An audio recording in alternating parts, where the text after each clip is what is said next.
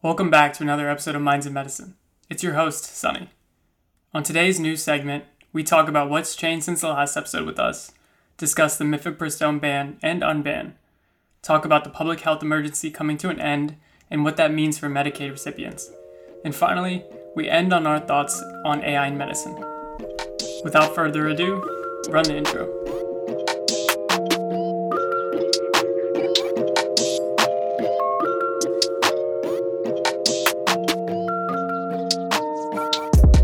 And we're back. We're back.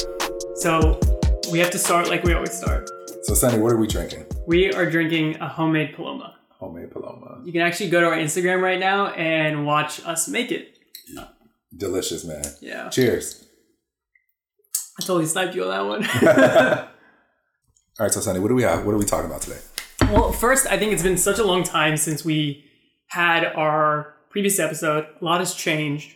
So I was wondering, Absolutely. In the interval time, what's really changed for you? Yeah, so now for me, I'm ramping up in the surgery world. I don't have to do general surgery ever again. So what that means is no more appendectomies, no more colectomies, no more anything, gallbladders, nothing. Mm-hmm. So I'm now above the diaphragm only and ramping up to start my fellow year. So I've been going on a ton of lung transplant procurements and getting my hands involved in those things. So just to fill everyone in, from the get-go, you were an integrated cardiothoracic surgery resident. Right. What does that mean? Yeah, so essentially I matched directly into cardiothoracic surgery as soon as I left med school. And I don't have to apply for a fellowship. I say my fellowship years because my last 2 years align with the fellowship years for traditional fellows. And traditional fellows are the ones who did general surgery first and then go into cardiac. Okay, so do you get boarded in both general surgery and cardiac? Nope, just boarded in cardiothoracic. Okay, and your career, do you typically do both cardiac and thoracic, or have you thought about that? So no, that's a great question. So if I stay academics, I typically pick. Okay. The person will pick to do either cardiac or thoracic. But in the private practice world or the non-academic sector, it's definitely a possibility to be doing both, but you typically will do, if you're doing both, you will do more cardiac and less thoracic. Rarely do you see someone do more thoracic and less cardiac, if that makes sense. Okay. All right. Well, we'll keep checking in to figure out where your mindset is. Let's do it. Where you're thinking about going. That's enough about me, man. What about you? What have you been having going on? So fourth year has started. I'm going to be going IR or applying IR. Okay. My way's set up. I do my home rotation, I do my way, and then I apply. All right. See how it goes. All right, man. That's wonderful. Nervous? Yeah. You're going to be great. I think nervous because last year we were looking at the numbers, and I mean, the number of applications that people send out right now are like in the 80s to 100. Oh, wow. So question for you, Sunny, real quick. Does everyone do an away rotation? No. So this is actually something that I'm learning more so now about. To me, it always made sense to go, especially if there were places that I was interested in or places that I wanted to learn from, to do an away there to both showcase my skill set, but also learn a new practice and learn about the environment. I mean, the residencies I'm looking at are 6 years, and I want to know about the people that I'm going to be working with, the environment, and the type of training that you're going to get. And it's hard to do that from a virtual interview. So not every specialty does or recommends, quote unquote, aways, and not all students do aways. Understood. Okay. But for me, it made sense, and I think you did aways, right? I did 2 aways. Yeah. Yeah. And it helped you? It did. And it's just what you said. It helped me as far as understanding a different system, a different process, but it also helped me to understand cardiothoracic surgery and what I'm getting myself into. Yeah. First story, to talk about Mifepristone, which is medication used to terminate pregnancies. Yeah. There was recently a ban from a federal judge in Texas that said the FDA approval process for the medication Mifepristone and the mailing of it from some random act from 1873, they ruled it as unconstitutional and they actually banned it. So they banned it. And that was supposed to take place across the country. But then my understanding is that the Supreme Court stepped in. Yeah. So it's funny how they find these laws and acts from way back when that have nothing to do with the present time. However, you're right. The Supreme Court stepped in and put a pause on the ban until the appeals courts can take care of the things. Okay, so it's still being like battled out. It's just for now it's exactly legal. Absolutely, and it's not like this medication is new. And this is transitioning a little more to what the current state is with COVID and the public health emergency crisis that's ending soon. Can you tell us more about that? Yep. So the public health emergency is ending May 11th this year, May 11th, 2023. And what that means for people, especially with Medicaid, is that so all of those folks out there with Medicaid need to be reapplying now, or else they will lose coverage come May 11th. So what happened during COVID was that the approval was just continuous. Correct. So every year you have to apply. I'm currently on Medicaid, so it scares me a little. So every year you used to have to reapply, but COVID prevented people from being kicked off, or the public health emergency prevented people from being kicked off. And that's coming to an end. It's coming to an end.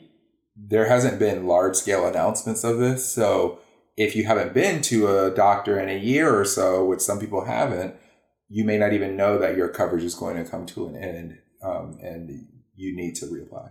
That's crazy. So many people are covered on Medicaid. Do we know like a rough number of like how many this could impact? 10 million at minimum. 10 million minimum.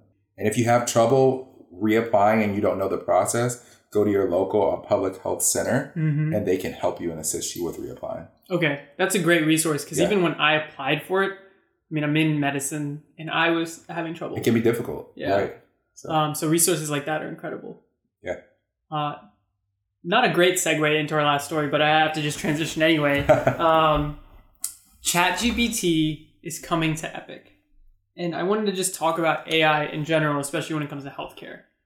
So Epic, for those of you that don't know, is a electronic medical record service that a vast majority of people use. I mean, there's Epic, Athena, PowerChart, whatever the veterans of failures use. Oh God, yeah. And so Epic is kind of one of the more well-known ones. And we were talking about this a little.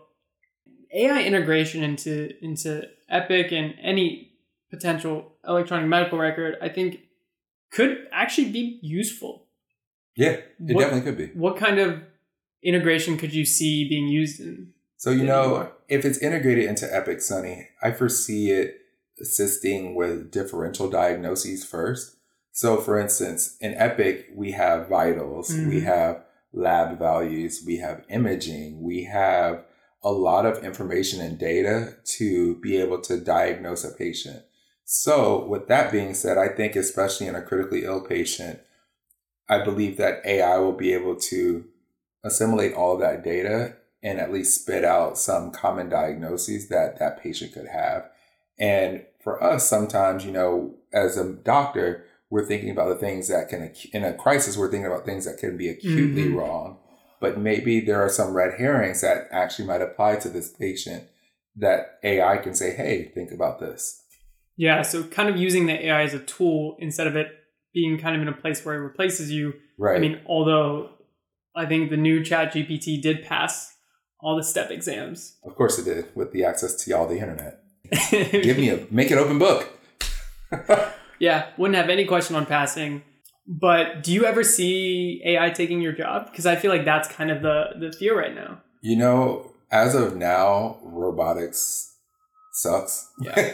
And to do what we do, we would need really, really good robotics and an AI to do something like that. So I think we're very far away from that.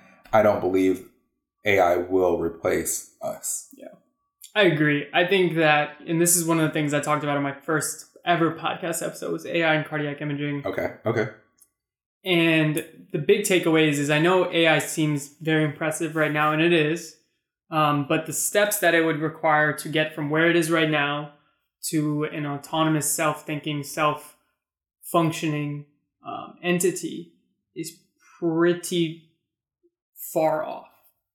Yeah, exactly. I mean, AI can clearly make Drake sing a Rihanna song. However, it can't replace a doctor. Dude, that song was fire. That song was so good. I've been loving these AI Drake. Yeah, the AI songs have been very interesting. And I love this.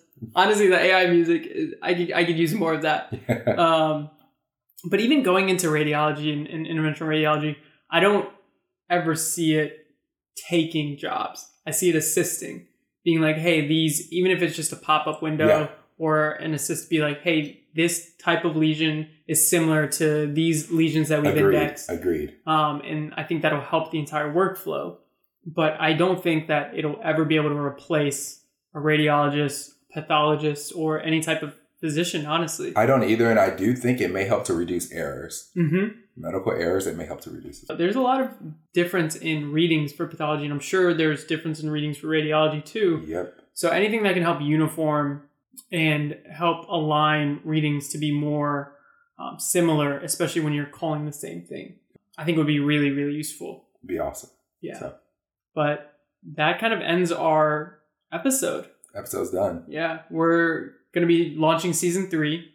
So we have a few guests lined up and it's going to be really exciting. Hopefully more news episodes to come. But just want to thank y'all for sticking with us. Yeah, absolutely. So we'll see y'all soon. Be sure to follow us on social media. Links below. Cheers. Cheers.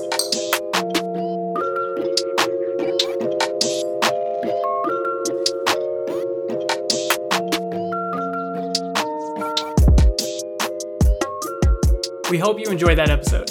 If you did, let us know. We always appreciate all the shares on social media, so keep those coming.